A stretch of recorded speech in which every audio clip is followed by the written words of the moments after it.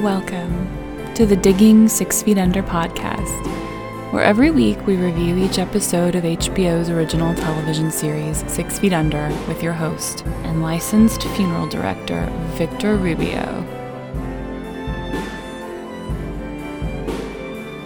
Hello and welcome to the Digging 6 Feet Under podcast. I'm your host and licensed funeral director, Victor Rubio, and today we are here to discuss episode 2 of season 2, titled Out, Brief Candle.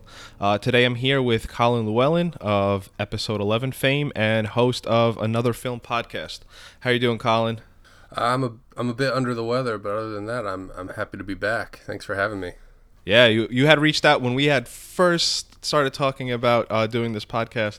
Yeah, and I gave you sort of like, hey, which episode do you want? You immediately gravitated towards this episode. Yes. And the only reason why, because I originally had a casket salesman on because I wanted to go on the science behind that casket wall that they install, and we'll get into it. But for whatever reason, that didn't work out, and so now we're here. And is this your favorite episode of the series? I think I'm not sure if it's my favorite, but it has two of my favorite scenes from the entirety of the show. Yeah. I mean, and you seemed rather bummed when I was like, hey, listen, I'm sorry it's taken. Like, I felt it, and we were just through a message, Well, his loss is my gain, so I'm happy to come on here and talk about it, because it's this episode is the key to the show for me, so right. It's one of the things I love most. All right, perfect. And then, Colin, let me ask you, do you know what speed is slang for? Let's not get into this again. The only thing I know is I like a little embalming fluid on my doobies. There we go.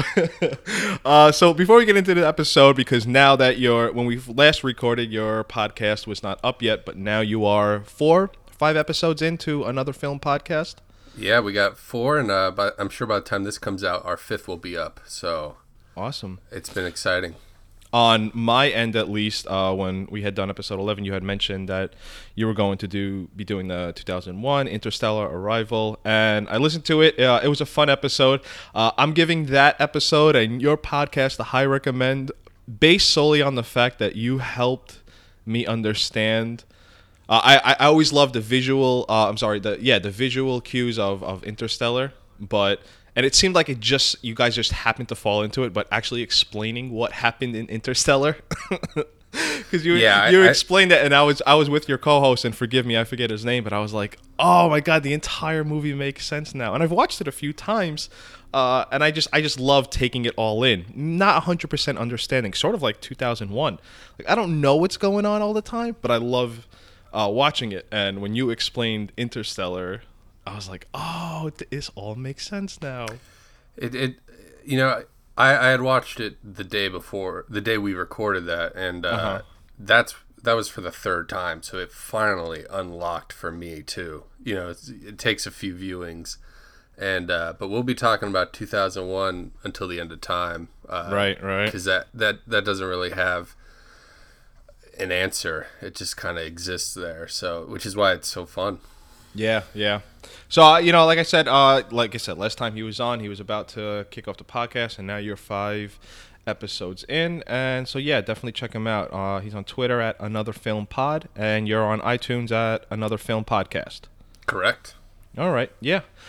We could get into today's episode. Something I had asked you, kind of mentioned to you on Twitter, and, let me say this. Part of the fun in 6 Feet Under is sort of playing the name game with the episode titles. And we'll get into it later specifically, but here there was like some visual audio cues, rather, with the knocking from, the season finale. But this episode titled Out, Brief Candle, because you could probably do a way better job than I can.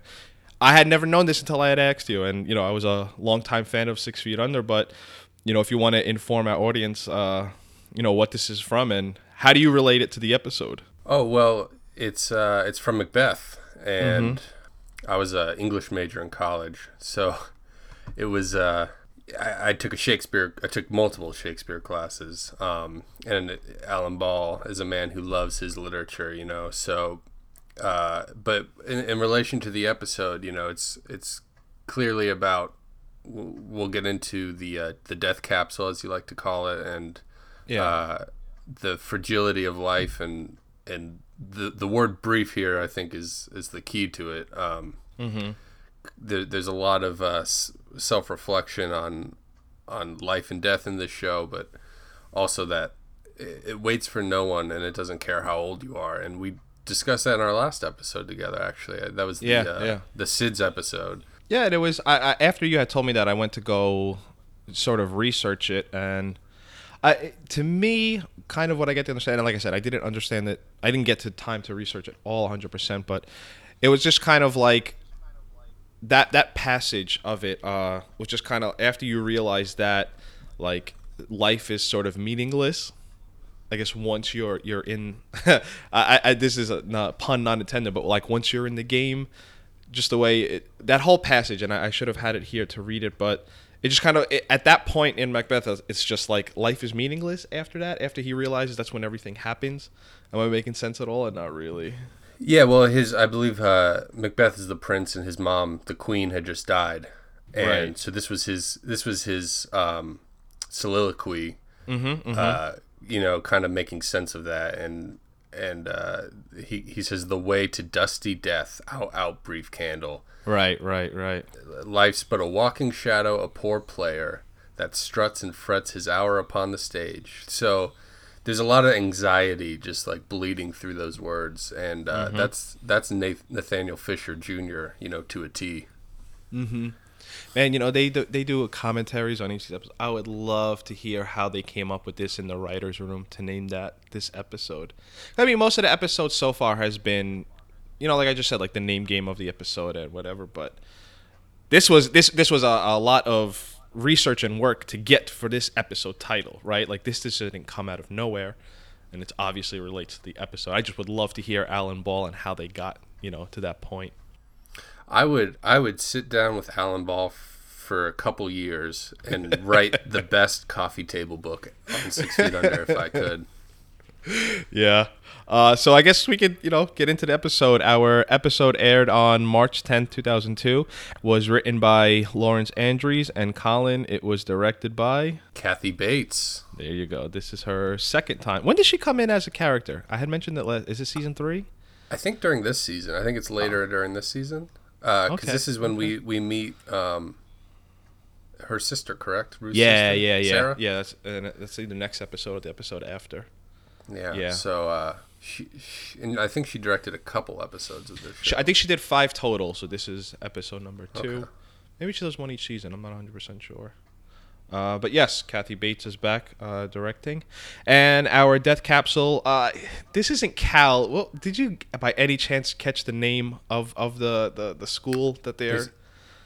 Did they say Cal State? Cal State, which is obviously, right?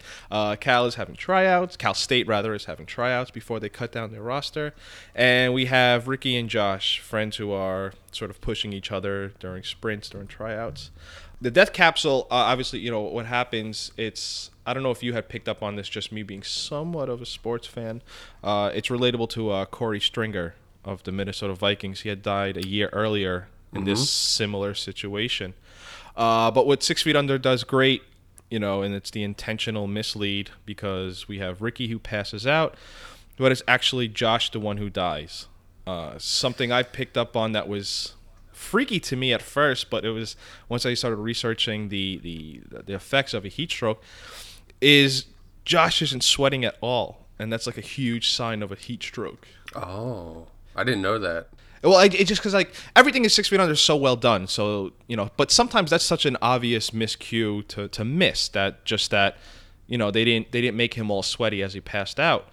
Then I was like, I wonder if that was intentional, because something you had said, and it stuck with me ever since you said it on episode 11, that everything's intentional on this show. Absolutely. So then I was just like, I wonder if that's just them messing up or it's part of it. And it's like, yeah, heat stroke is you're so dehydrated that you can't even sweat, and that's just what causes everything. So you had said that part of this title was in this death capsule or whatnot. How did you receive this death capsule?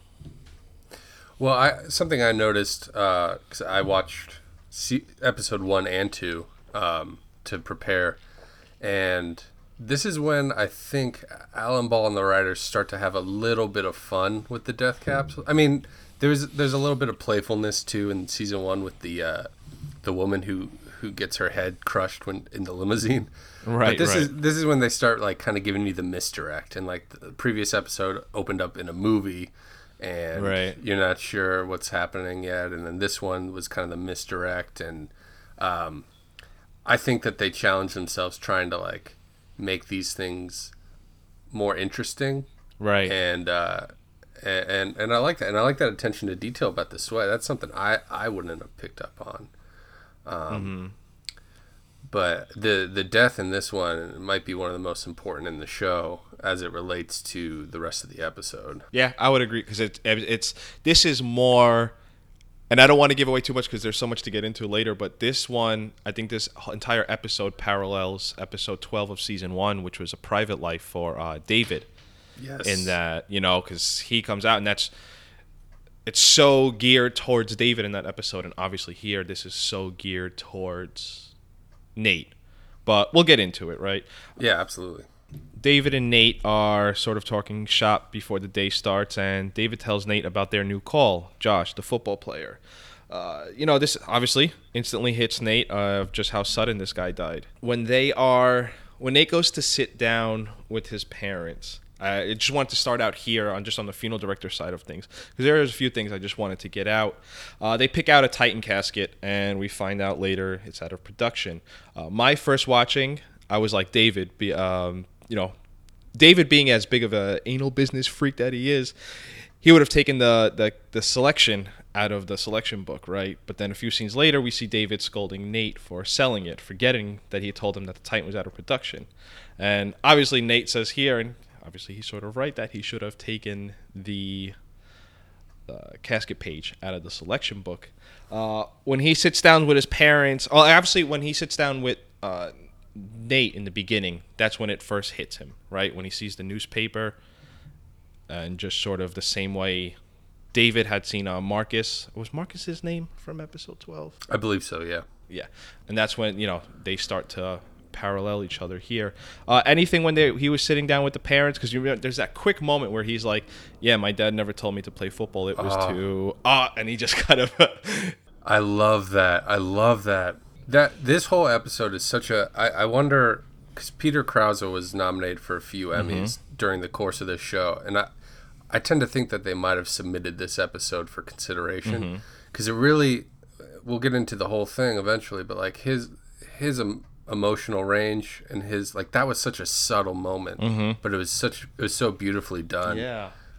And maybe Kathy Bates, being an actor herself, could direct that and get that real naturalistic moment of him catching himself. That was the big thing from that scene that I appreciated. But before at breakfast, I believe when David's telling him about Joshua, he says perfect health, brain fried. And that's Nate. That's no red meat, no smoking, 3 miles a day running.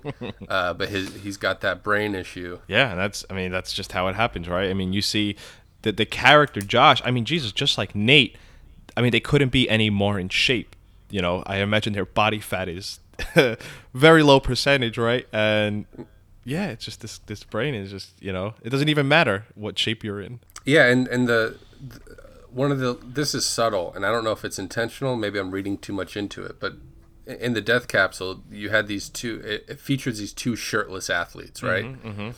And the cut right after the death title card is Nate walking to the coffee maker shirtless, like very. It's like they bleed right into each other, and then he puts his shirt on. Right away. All right. And it's just another little connection, I think, just like one of these very cinematic type connection with, which a lot of that detail doesn't usually carry over into TV at this point in time. Another subtle thing that I noticed this time watching, this is probably my 5th or 6th time watching this episode, when Joshua appears to Nate, he's wearing a jersey that says 22. Okay. And he was 21 when he died. So he's wearing the number of what he the age he should have been. Yeah. Wow. I didn't even pick up on that. That's funny.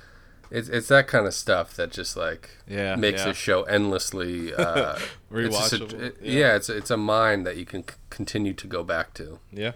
Nate is bringing Josh in for preparation, and Nate inside his head, obviously as we see here, Josh is crying.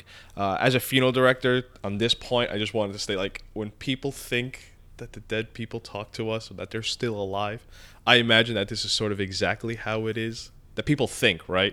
Where just like we have them on the stretcher and, they're kind of ruffling through the bag and they're like, help. Well, he doesn't speak yet, but just breathing through it, whatever. I just thought that was a perfect sort of bringing the what people think and then into like, what is in Nate's head. David and Nate are looking at the new casket wall panel for the funeral home. And I have to say we're at the 15th episode of the series, right? And for a rather somber and inner mental troubled person that David is, and you know what? I'll even add Michael C. Hall to this. I've never seen him this happy about anything ever. The jubilance on his face and how happy he is. I've never seen that from Michael C. Hall in obviously his other big work, Dexter, whatever his other movies and stage plays. I've just never seen. I don't think a character on this show has been that happy as when he is looking at that casket wall. It's amazing. It really is. I mean, he had to outdo himself. I really love that. A funeral. When I was talking with people about this casket wall panel, because they mentioned how it goes from $21,500 to $20,000, I was like, wow, that seems sort of expensive. And then I wonder too, like the funeral home that does this amount of work, wouldn't they have that installed already? Doing my research, talking to other funeral directors, this was rather new in 2001. The earliest I can confirm that this was installed, and any other funeral directors out there or people in the business know better, definitely let me know. The earliest I could confirm that this was installed is 1998. So being, within a few years, this is rather, new and relatable. But, anything, just sort of how they talk about the caskets here, a customer wants to touch the product, not look at it like a catalog. And he had said something that the male caskets are at eye length. It didn't make too much. I don't know. To me personally, as someone who's been involved, I've never really heard of that. There is a science in the showroom. Yeah, the show moves away from the funeral industry a little bit as sort of the show goes on. But I like that they introduced this wall panel, and obviously we'll find out at the end of the episode who's actually fronting the bill. Oh yeah, on the casket wall. Josh shows up again at Brenda's, and with Nate ignoring this AVM, and Josh, Psyche pops up randomly to remind him. This is where I was talking about that knocking, because if you remember, this is when they're knocking on. They're building the. Let me go back. Brenda's thinning the chicken, right, and she's doing that knocking, and then that's when Josh shows up, and it bleeds right into them building the casket wall. I thought it was sort of like a callback to the season finale of the Knock Knock. You think I'm wrong there? Or, you think definitely? No, I think that's an excellent observation. When someone's knocking at your door, there's only so long you can ignore it, and that's the AVM is knocking on them. Right. Well, no, it's saying, look at me. I want you to see me, Get it. Rico's asking for money. Colin, I don't know. I've never worked anywhere long enough. I mean, I worked at a place long enough where I could go back today and my job would still be there, right? But I mean, asking for $11,000, I don't know. Yeah, go ahead. here's what I took notes while I was watching this. The only thing I wrote down in regard to Federico, I wrote Federico sucks, and I'm so happy that Nate kind of exploded on him and he said, "We're not a fucking savings and loan." Right. But they're looking for a house and they find one that they're into, and they scrounge up a little bit for the down payment, but just they're $11,000 short. So he goes to Nate and David, and they tell him that they'll think about it. Of course, the casket wall kind of gets in the way, but Federico, I don't think he's a fair guy. Like putting your employers in that position. Well, yeah. I mean, is that or was that commonplace for that to happen? and then we're just in a different world today. I don't know, man. I mean, I could never imagine. I don't know. I guess it's just a relationship I've never been in a workplace. I could ask for maybe a smaller loan. 11. I don't know, man. I don't know. I don't know where you are in terms of money, right? But to me, asking 11 grand of your employer or anyone, that's a rather large sum to be asking for. That's huge. Yeah, Well, yeah. And I think we learn later in the series that Nathaniel Sr. paid for Federico's mortuary school. Yeah. But it the thing is so they have that established relationship. So he's comfortable enough asking, but what pisses me off is the way he talks to Nate when Nate tells him it's not going to work out. Yeah, he's like, I'm going to I'll go tell my kids who have to go play next to a dumpster. Like, go get out of here, Federico. Like it's Nate's fault that he doesn't have the money. It's absurd, and I think all that. I think we're supposed to feel that way about Federico because when.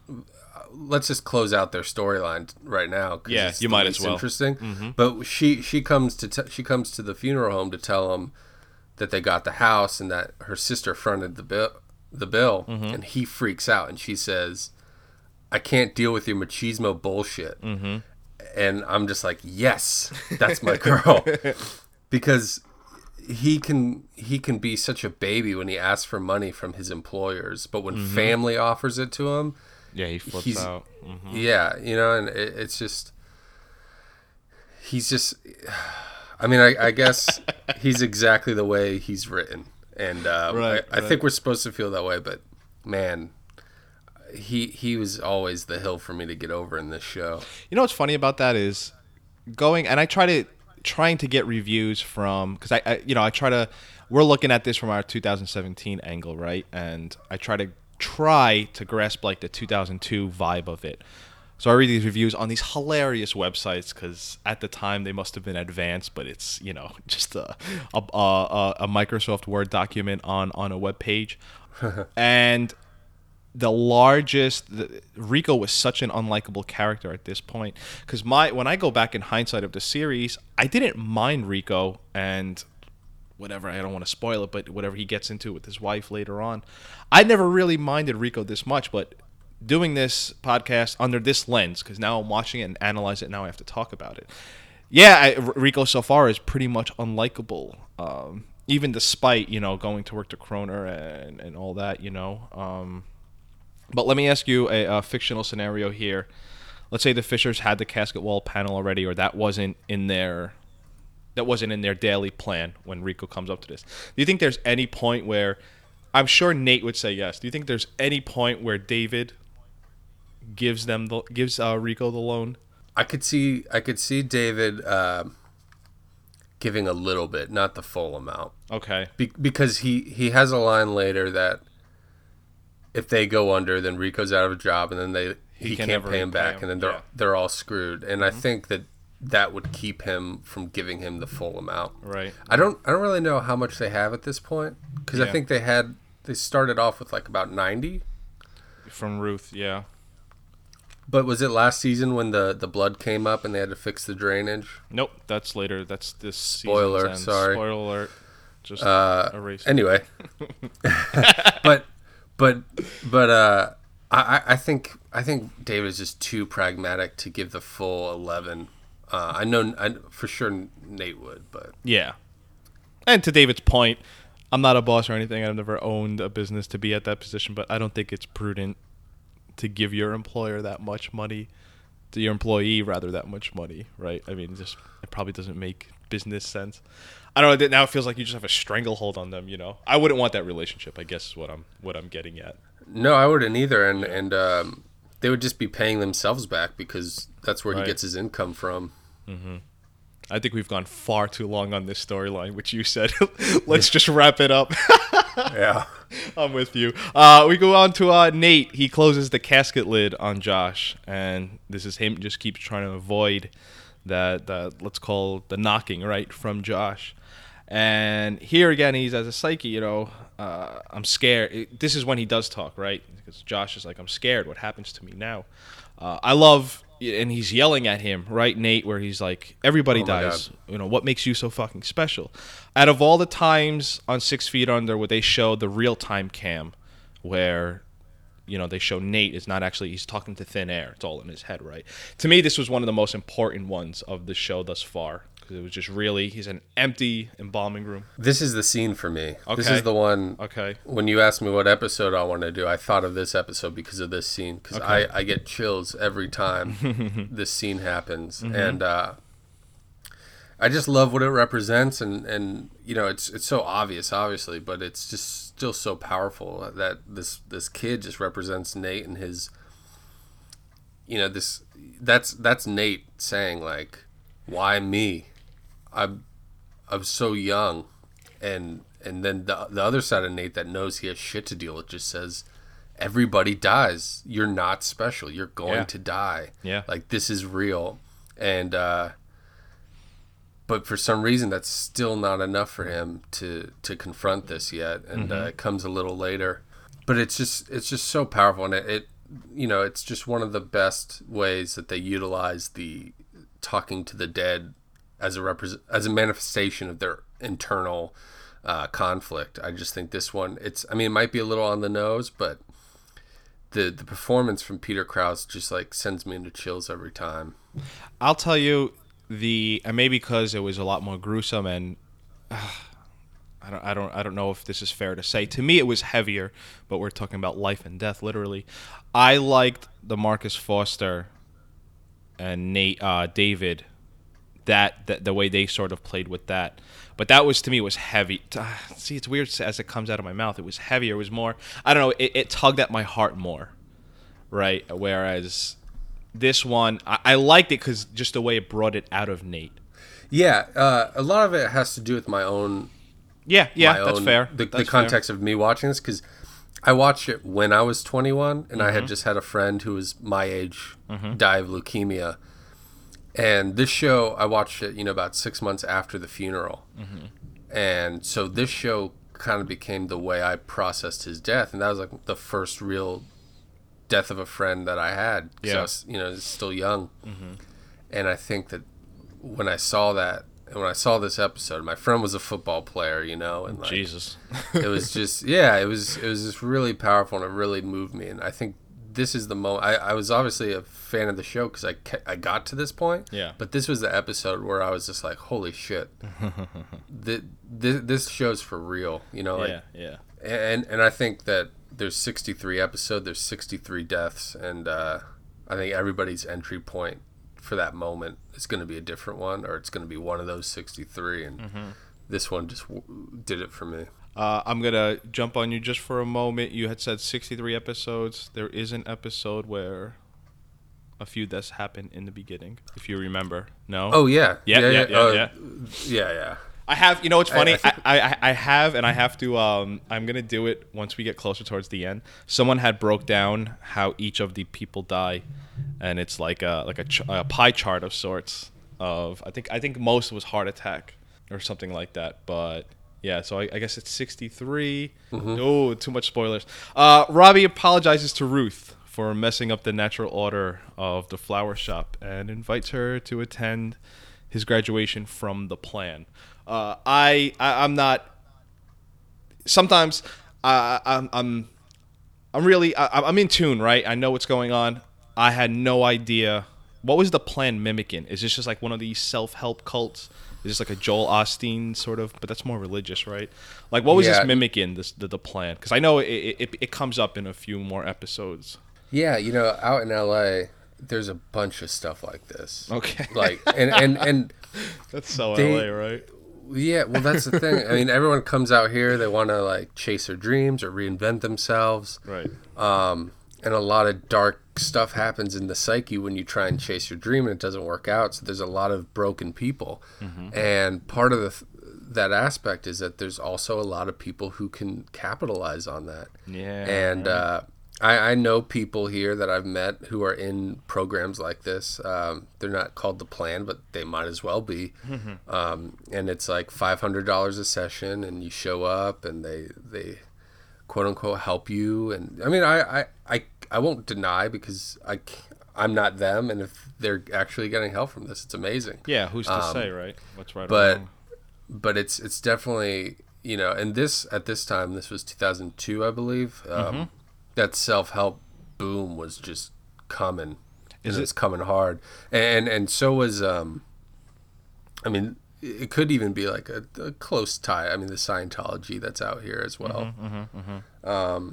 But yeah, it's not uncommon. My girlfriend was actually driving in Culver City, and she saw this little storefront that was one of these things, and it was just one guy selling a book that he wrote, and he had a storefront in Culver City. Like, you got to be making some good money to have a storefront anywhere in LA County.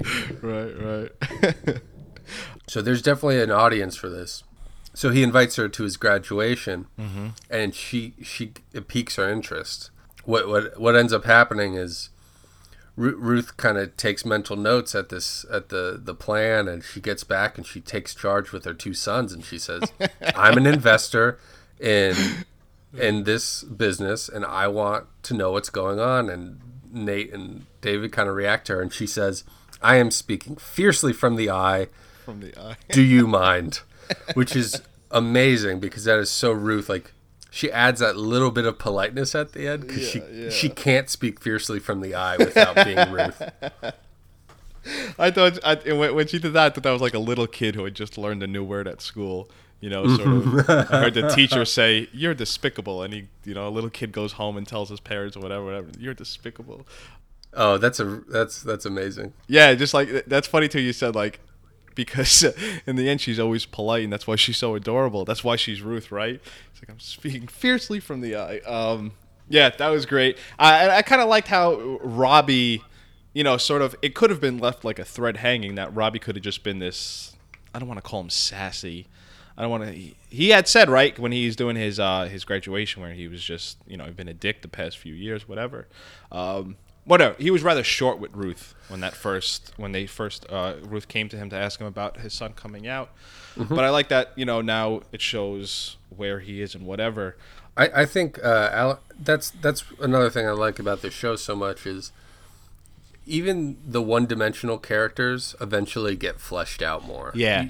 And there's this writing staff gives all these characters such humanity, and even just the characters who are in one episode come to you three-dimensional, and they know when they did a bad job, because they'll come back and they'll be like, you know what, we kind of underwrote that Robbie guy. He was just kind of a sassy gay guy, so we're gonna give him more, give him a little more, and it's wonderful. And I'm sure there's somebody out there who Robbie's like their favorite character. There's gotta be. I mean, that episode, that was one of my favorite parts, where he's just like, "I don't want to hear about your life, Ruth. I don't want to hear about your life." And she's like, "I had an affair at 60 years old." And he's like, "Well, tell me more." Just that moment is great, But you know what? To that point where you're saying that, that callback, I love, and it took a moment for my mind to process it. Again, when I talk about this is a rewatch after rewatch after rewatch, but now I'm sitting down and now I have to pay attention to everything. It can't be background noise or whatever. It took my mind a minute to process when Keith and David are playing racquetball. Because it's like, oh shit, that whole first season he's introducing him as his racquetball partner. And here they are actually playing racquetball, and to not pretend like we're a dumb audience, they actually call it out themselves. Keith's like, "Hey, it's funny. This is the first time we're playing racquetball, and you've always referred to me as your racquetball player." Yeah, and poor David he's so lonely, and Keith is just like, "Well, I'm gonna go run some errands." He's like, "I can come. I can come with you. I got nothing to do." And what I like is, like, David's obviously chasing Keith, right? And because he's so lonely, but now Keith is like letting him, right? Because the episode prior, he was sort of, "Listen, stay over there. You're always gonna be there." And now Keith, he even laughs at him, sort of, right? Like a little chuckle, like, "Huh, yeah, why not? Come along." But he's sort of opening that, just giving him a little bit of hope, right? But what he's inviting him to is his niece's Taylor 9th birthday party. They get to Taylor's, and Taylor doesn't even give David a proper hello, right? Total gut reaction and vaguely remembering what happens. my heart dropped in sadness when I saw that Entenmann's cake. Because it was just like, God. Everything else was sort of messy and everything, right? But when they showed that Entenmann's cake, and I'm not a big birthday person, but the girl is 9 years old, right? Like, what a crappy way to celebrate your 9th birthday. Oh, there's just nothing sadder than prepackaged baked goods, especially for like a 9-year-old's birthday. Right. I mean, I would love that today at 30 years old, right? But if I remembered that as my 9th birthday, and right, God bless my parents for letting me have a childhood where I didn't have anything like that. Yeah, that's just, it's so funny. A tasty treat, right? Like an Entenmann's cake is so sad in this context. But this is the start of Keith's anger issues, right? This is where it finally, I mean, there were moments where it kind of exploded, but now we're sort of providing some backstory to that of it with Carla. Her name's Carla, Taylor's mother. We see her, she's passed out. I'm going to presume she's still on whatever she's on, right? Yeah, she claims she's been sober for 7 months, I believe. Yeah, I don't. And Keith can't handle it, and they get into their scuffle and whatever, and she sort of, thank God, right, she makes Keith back off by saying she would press charges. I liked when David and Taylor, they're just sitting in the living room talking about their gift. The child acting by this girl who plays Taylor, I thought was amazing. Oh, yeah. Because, I mean, just the dialogue, right? I imagine that's, I don't like to say this, that's easier for child actors. But the way she emotes at the end when Keith is leaving and she's just so sad. It made me so sad. It made, heartbreaking. Right. When she's like, I'll come by tomorrow and we'll go to a movie. And she, because that's her, like, this kid is excellent because you see it on her face. She realizes that her mom ruined her birthday. Like, Uncle Keith isn't staying. He's going to come back and pick me up to take me somewhere else because mom did it again. And it all emotes from that face. I just thought that, and I know she's somewhat of an actress today, but when that scene ended, I was like, wow, I feel so sad, and wow, is that actress a great child for however old she is. Brenda and Nate, right? Is he in town? Why is this Trevor character coming back? Is this just they had seen each other and she invited them over for dinner? I don't recall. No. So whatever the circumstances, yes, he is. Whatever the circumstances are, Brenda is having her high school lover or her first boyfriend, Trevor, over and inviting his wife and her kid. When Nate's asking, what should I wear, whatever, Brenda's telling Nate, be everything that you're not, just dress differently, act differently. Even right before they come in, right, Brenda's like, tell me I look beautiful. And Nate just goes, you are beautiful, Brenda. And Brenda just like so undercuts him where it's just like, wow, you actually mean that. That's just such a Brenda thing to say, right? Trevor and Dawn show up. And I don't know how big of a geek you are about this stuff, Colin. Did you notice who Dawn was, the wife? No. It's April O'Neil from the first Teenage Mutant Ninja Turtles movie. So it was. It's such a geek I'm on because I was like, oh, I know who she is, or whatever, right? But that was Judith Hoag. Up to this point, right? There's what do you think was the science or the thought process behind of doing this dinner for Brenda? Was it really just because she's like out of her depression or solving her depression of sorts? I think in universe the answer would be she's stuck and she doesn't know how to push forward. And I think when you start to question like where you're at in life, you look back a lot. Yeah. And you remember old relationships and the things you've done in the past, and you feel nostalgic. And I think that's the motivator. She doesn't know. She says at the end of the episode, I don't know who I am. Yeah. And I think she thinks she could figure that out if she finds somebody who used to be the closest to her that anyone's ever been. And we'll see later, and I won't spoil, but I think this is the turning point that kind of unlocks Brenda's behavior for the rest of the season. Yeah, right, because she's sort of lost and she doesn't know who she is, and then I think she sees her ex with she says they have something that I don't have, that maybe I was born with or maybe it was beaten out of me. And I think her realization of that kind of is responsible for partially responsible for what ensues the rest of the season. Right. And, this Trevor character with Nate, I think Nate is too preoccupied in his head, right, to be bothered with anything really regarding Trevor and Brenda, right? Because, beginning of the episode, he's like, I'll man out and, I'll beat him up, whatever, right? He's joking, but he's really too preoccupied with anything. But it took me like a few rewatchings to notice that he's really one-upping Nate at every angle, every aspect. Because they're talking about the climbing, right? And no matter what Nate brings up, Trevor kind of one-ups him. And then he mentions the kid, Trevor's kid, just one-upping him again. And then there was just that backhanded comment, where Trevor says, Brenda's so smart. Everyone expected great things from Brenda. And it's like, what? Because did she fail? Is she failed where she is at right now in life just because, just sort of, juxtapose him with Trevor? I kind of jerked back in my seat when he had said everyone expected great things from Brenda. It's like, well, I don't even know how you answer that, right? If someone would say that about your significant other. I think they're playing with this idea that if you get to your 30s and you're not married with kids, that somehow you failed.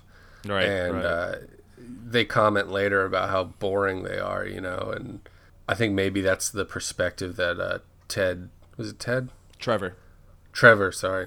I just thought it was a boring name. That Trevor has of like, well, she's not married. She doesn't have a kid like I do. She's just doing her little massage thing. I was going to say, Brenda has seemed to make the nicest meal for this dinner than she had ever made for Nate. Because there's the caviar, there's the whole spread and everything. And she's really going all out to impress this Trevor, right? I don't know if I was curious, you as a funeral director, Trevor kind of says, like, the way he phrases it seems so offensive to me, where it's like, what makes somebody want to be a funeral director? And then he says, I was born into it like the mafia. But what how do you, has that kind of interaction happened with you? Like, do you find yourself answering those kinds of questions? Well, yeah, there's two things about that I wanted to get into. One is Nate has sort of like a prepackaged joke because he's like, I was born into it like the mafia. Everyone's laughing, and they sort of show the camera to Brenda, and Brenda's just rolling her eyes. One, because she wants to be the one to be getting the laughs, right? Not Nate. But also, presumably they've been in this relationship for, let's just call it, right, more or less a year. She's heard that joke 1,000 times, and it's just sort of like my girlfriend, when she'll be like, "How's work?"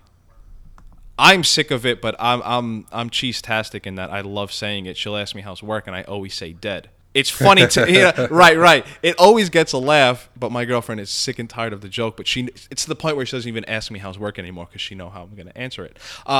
I do oftenly get asked about this, and there's a whole long drawn-out story. I shorten it. It's just that my mother died when I was young.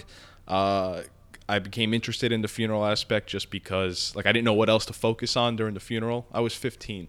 And I was just sort of, curious about everything. Graduated high school, didn't know what I wanted to do. And I was like, yeah, let's go into this. A lot of people are family into it, or they just have whatever, right? But that's just sort of my shortened, mother died when I was young, became interested, and 10 years later, here I am.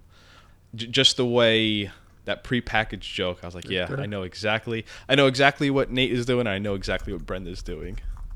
Just the way they tie together.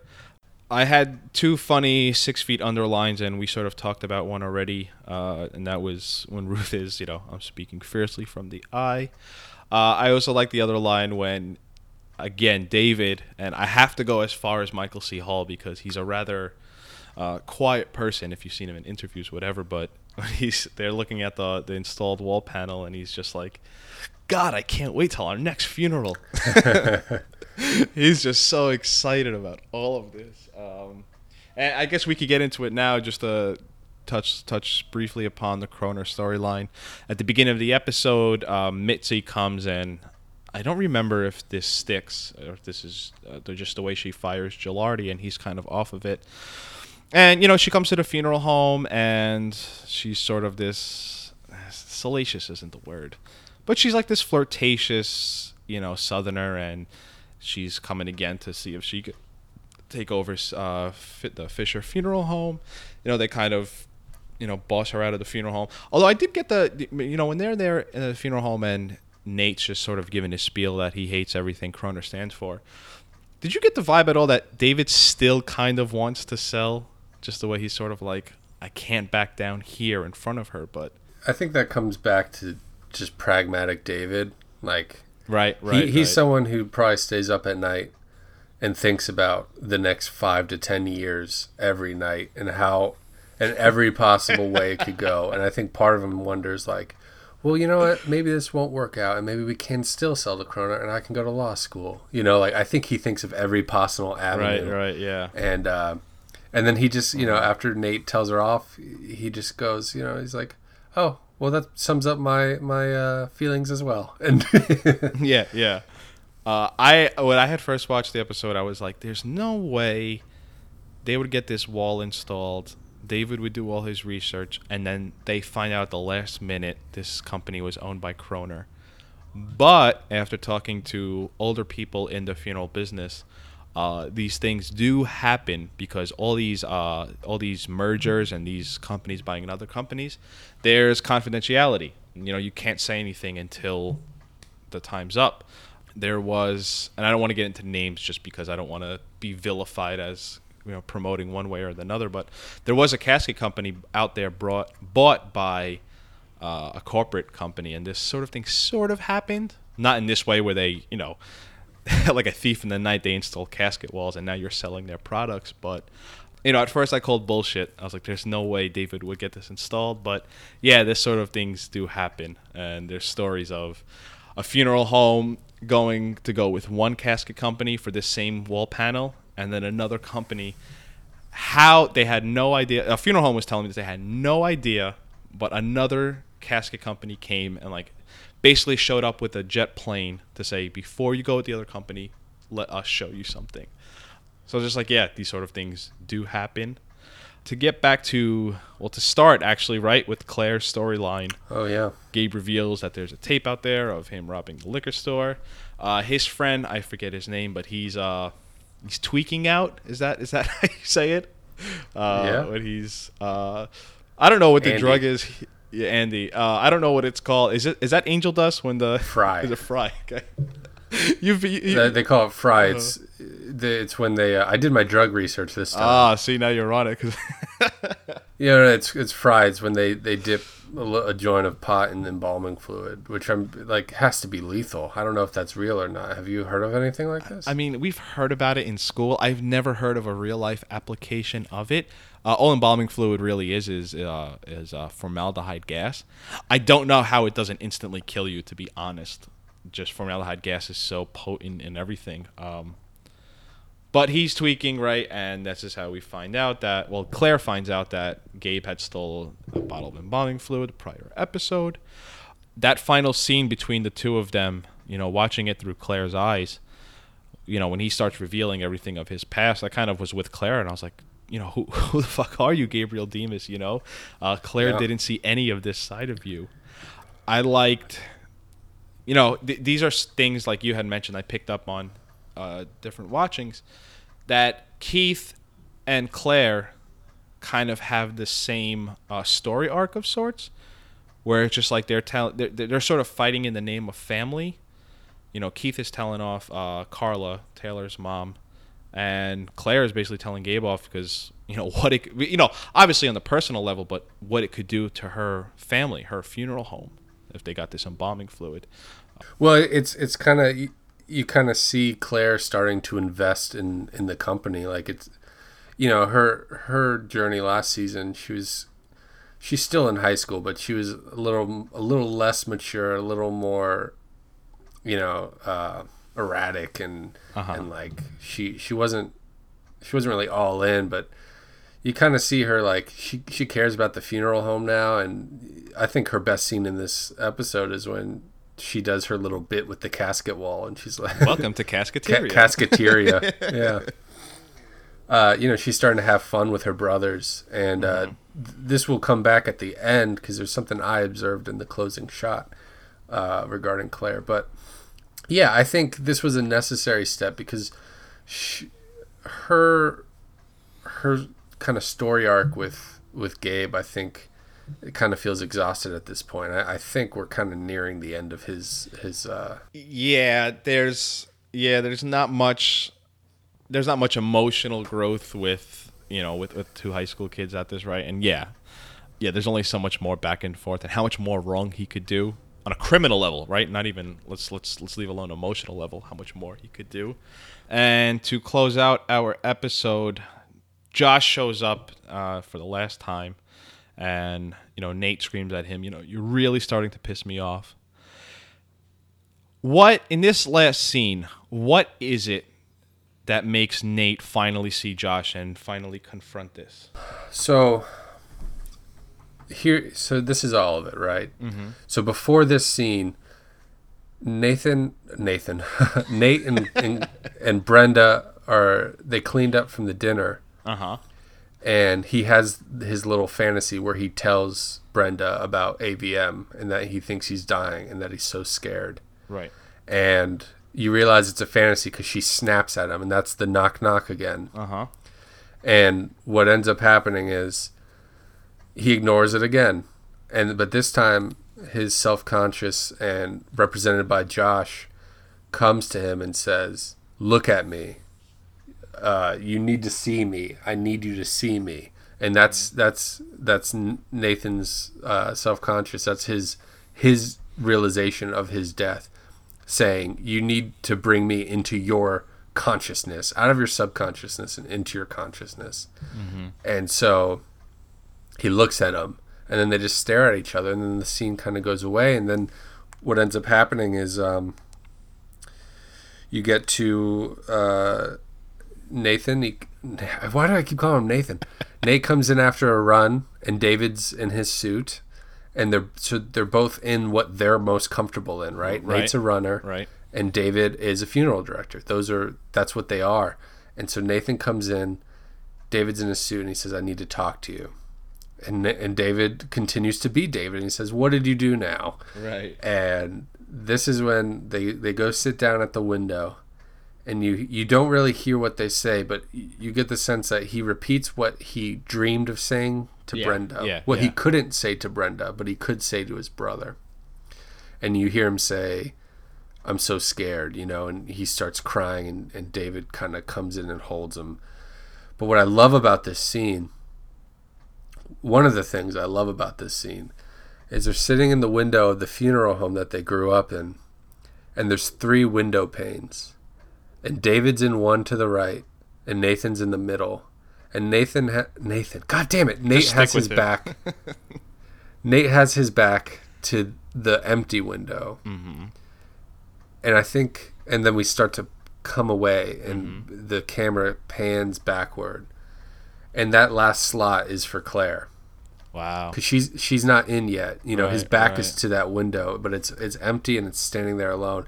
And eventually Claire comes in, and later in the season, let's just say they connect, they bond, Nate and Claire. Mm-hmm. And I love that it leaves that window empty. Yeah. And I could just be reading into it, but I think that this was the first time I noticed it. And I was thinking a lot about Claire this episode. Yeah, and I mean, it's whether or not that was their intentional or not, it's still prudent to your point. Like, maybe they didn't intend that, but it's there, right, for us to pick up on. Because see, sort of the way. Well, let me rewind for a second, because you had said that Nate comes in for a run, and what I actually picked up on is that this is the first time, if you remember, the doctor keeps telling him, "Don't go for runs," and Nate runs even harder. When he comes in, he's not sweating or anything, because the first thing that David says to him is, did you go for your run that quick? So this is the first time that he had listened to doctor's orders, because he didn't go for the run. And now with him realizing it, right? Oh, Yeah. see, I didn't pick up on that. That's Right. No, it's great. The great thing about this show, right? We watch the same scene, but we both come away with two totally different things within the same story, parallel, right? But yeah, because he's not sweating, and it's the first thing he says. Did you go for your run that quick? And he's like, I have something to talk to you about. Because when I record these episodes, I play the episode while I'm talking just to pick up on anything, right? And it's on my screen right now. He literally goes upstairs when he sees Josh, and the next scene is he walks downstairs. They don't show him walking downstairs, but it's supposed to be the next scene. Well, and earlier in the episode when he's ignoring all the knocking, all the signs telling him to confront this, he goes for a run and he comes to confront Mitzi, and he's just drenched Sweating. in sweat. Yeah. No, that's a really nice touch. And see, you had said it, and I'm looking at it right now. Right, there's the empty window pane. See, to me, I didn't pick up on when you picked up on, but to me, as the camera is panning out, it's just a huge empty room. But David and Nate are so close together, right? They have all the space in the world, and sort of shows the new casket wall, whatever, and kind of none of that means anything because of what's happening to Nate. When I had, like you said, Nate's Nate, and he's in his clothes. David's a funeral director. And kind of because he just didn't, I don't know, it's not that you don't have nowhere else to go, and maybe it's just David showing his compassion, but to me, I saw it and I was like, wow, David goes straight into funeral director mode. Because he kind of, but you would do that regardless, right? I mean, you would do this, Colin, to yourself, to one of your friends. If there's someone's breaking you like this, you just kind of put your hand on them, just like, hey man, like I'm here, everything's cool. But I just love, like you said, they're both who they are, and it shows here. I just love how David goes into like funeral director form. And that's a really great observation, because sometimes I could see how someone might look at David kind of cynically, because if you can turn on that compassion for your work, which is your income, but then you see that this is just who he is. Like, he has a lot of compassion for people, and as much as like I love to talk about how pragmatic he is and how he can be like so exacting, and sometimes that dehumanizes him a bit. Yeah, he has a big heart, and like we're reminded of that because their journey as brothers is one of my favorite things about this show, is watching them go from being not strangers, but when Nate comes home in the pilot, they're not exactly best buds. Yeah. But then you watch them over the years and how they have each other's back, and it's beautiful. Nate starts crying, and David's there to console him. And so, to your point, and refresh my memory, there's never a point where David tells Nate he's gay. It's always implied, right? They never had that moment. From my memory, I think Nate just puts it together, and David knows that he puts it together. Knew. Yeah, right. And and David is okay with Nate knowing, because he sort of teases him, but in the most brotherly, loving way possible. Right? There's never like in season 1, he like finds the porn, and then he sees Keith and him at brunch together, and because it's like you were saying, their relationship and how it's just beautiful, and it's one of those. I mean, for me, right? Just I don't know what else to call it, like that bro moment, because it's like Nate couldn't talk to anyone else except for his brother, and that's so goddamn beautiful. It's the only person he could talk to about this, and it's the same way for the moment of the important people in David's life. Nate's the only one who knew, and Nate was so okay with it. He was telling him, because if you remember, they have that square dance group in the funeral home. Nate's even like, yo, go get laid. And that's just beautiful, where David is so troubled he can't come out with it, and his brother is so okay with it, and then you flip that around. Nate has this just impending thing over his head, and he can't talk to anyone else, or he doesn't feel comfortable talking to anyone else about it, except telling his brother. Yeah, and that's just beautiful, Yeah, for sure. I have 2 brothers and a sister, so I think the sibling aspect of the show, kind of getting comfortable with your siblings as you become adults and figuring out, and that's what happens with Claire. She's in high school, and then she transitions into college, and she figures out how to talk to her brothers and how to be friends with them. It's done so well, and they take their time. Yeah. You know, it doesn't just open the show and everyone's just best friends. We're a family, and it's just so real. Even as the series starts out, the three of them are pretty far apart. Because to your point, when Nate comes back from Seattle, it's not like they're like, "Hey, what's up, man?" It's more like, you know, what the fuck? This is, you know, you're staying or you're not, whatever. And Claire's just on a whole different level with the two of them. She's not even in the same picture, right? Yeah. And yeah, just sort of it goes on. The three of them become closer. Anything else in this episode we have missed, Colin? No, I'm so thrilled I got to talk to this episode about with somebody. I'm glad. I'm when it didn't work out with the casket guy I had. I'm really glad I was able to give this to you because yeah, like I was just saying to be in an episode, I felt it. I was like, damn, I feel like I let you down big time. No, it all worked out. But yeah, it's a great example, I think, of what 6 Feet Under does the best. And in the person-to-person relationships and in the abstract, it's just one of my favorites for sure.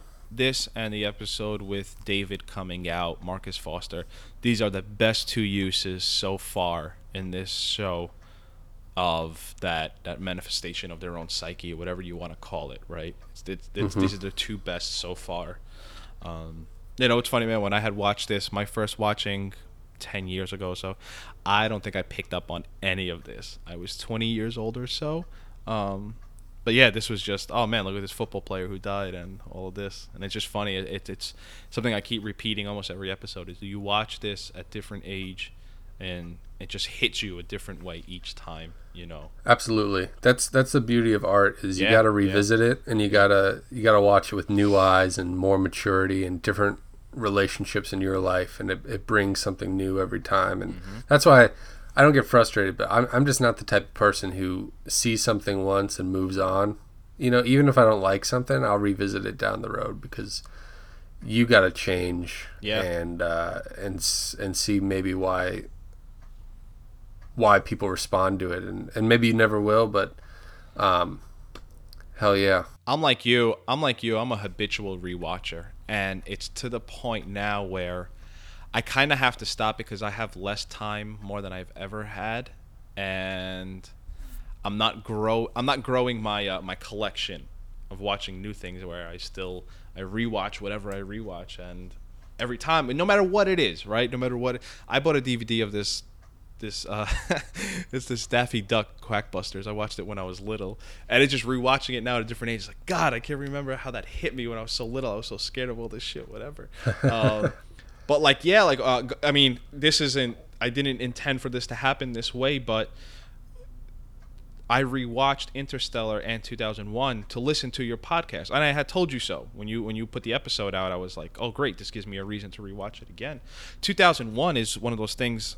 The first time I watched it, I didn't even understand what I was watching it. I think I turned it off halfway through it. Because I was like, I just don't get it. And it's not even appealing to me or anything, whatever. Then I watched it again. It ended, and I was like, I don't know what I just watched, but I love it. I feel something. I don't know what I feel. And then I watch it again, and it's like, I realize this, right? And with anything, same thing with Interstellar. That's great that you said that art should be revisited. I've never heard that line, or if I heard it, it just kind of flew over my head. And that's the best way to put all of this stuff. Because, yeah, you just revisit something at a different point in your life. You grasp it. You receive it differently each way. Absolutely. Any upcoming episodes on Another Film Podcast? I know I think the most recent one you had done, I know you said you released something tomorrow, but you did the Star Wars. Yep, we did Star Wars and The Hidden Fortress, which is a Akira Kurosawa samurai movie from the 50s. A huge influence on George Lucas and Star Wars, and we had a special guest on, a friend of mine, Jason Ward, who runs a Star Wars site, and he was a fountain of Star Wars knowledge. So it's good to have him on. But upcoming, we have a little bonus episode coming up where we don't really talk about.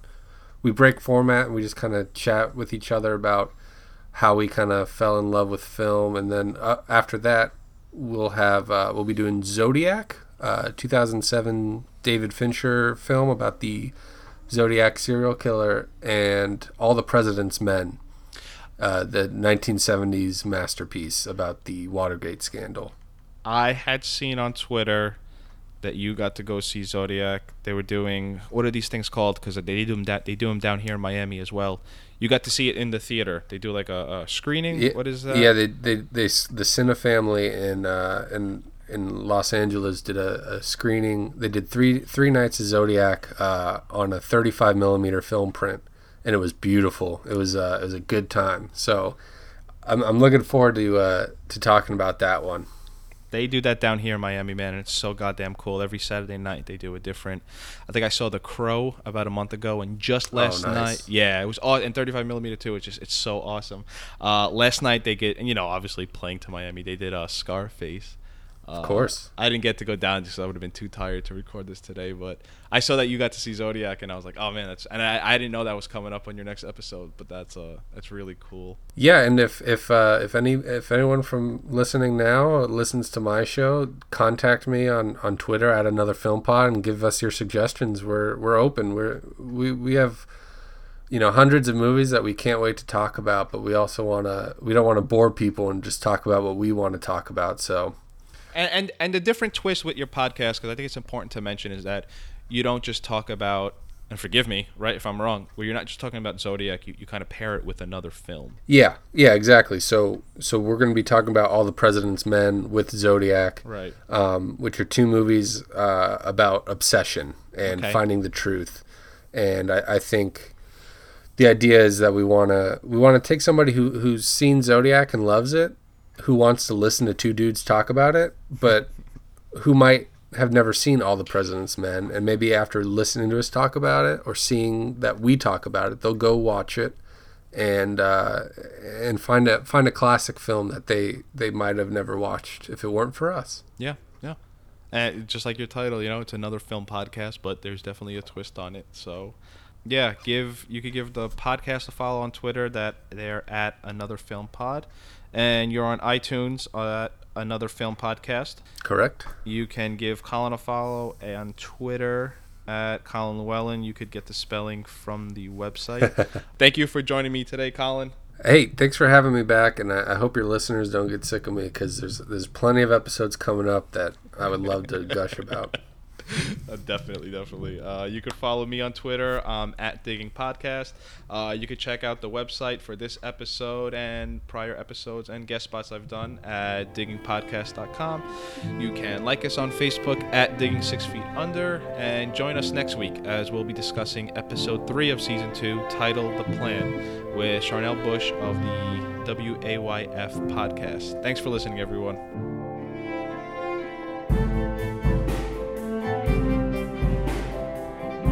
Thank you for listening to the Digging 6 Feet Under podcast.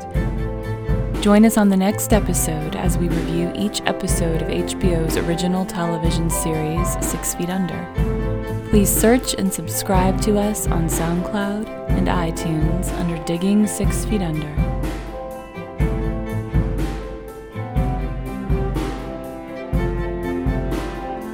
The Digging 6 Feet Under podcast is in no way affiliated with HBO or 6 Feet Under, and the views expressed here are solely that of the hosts. No infringement is intended.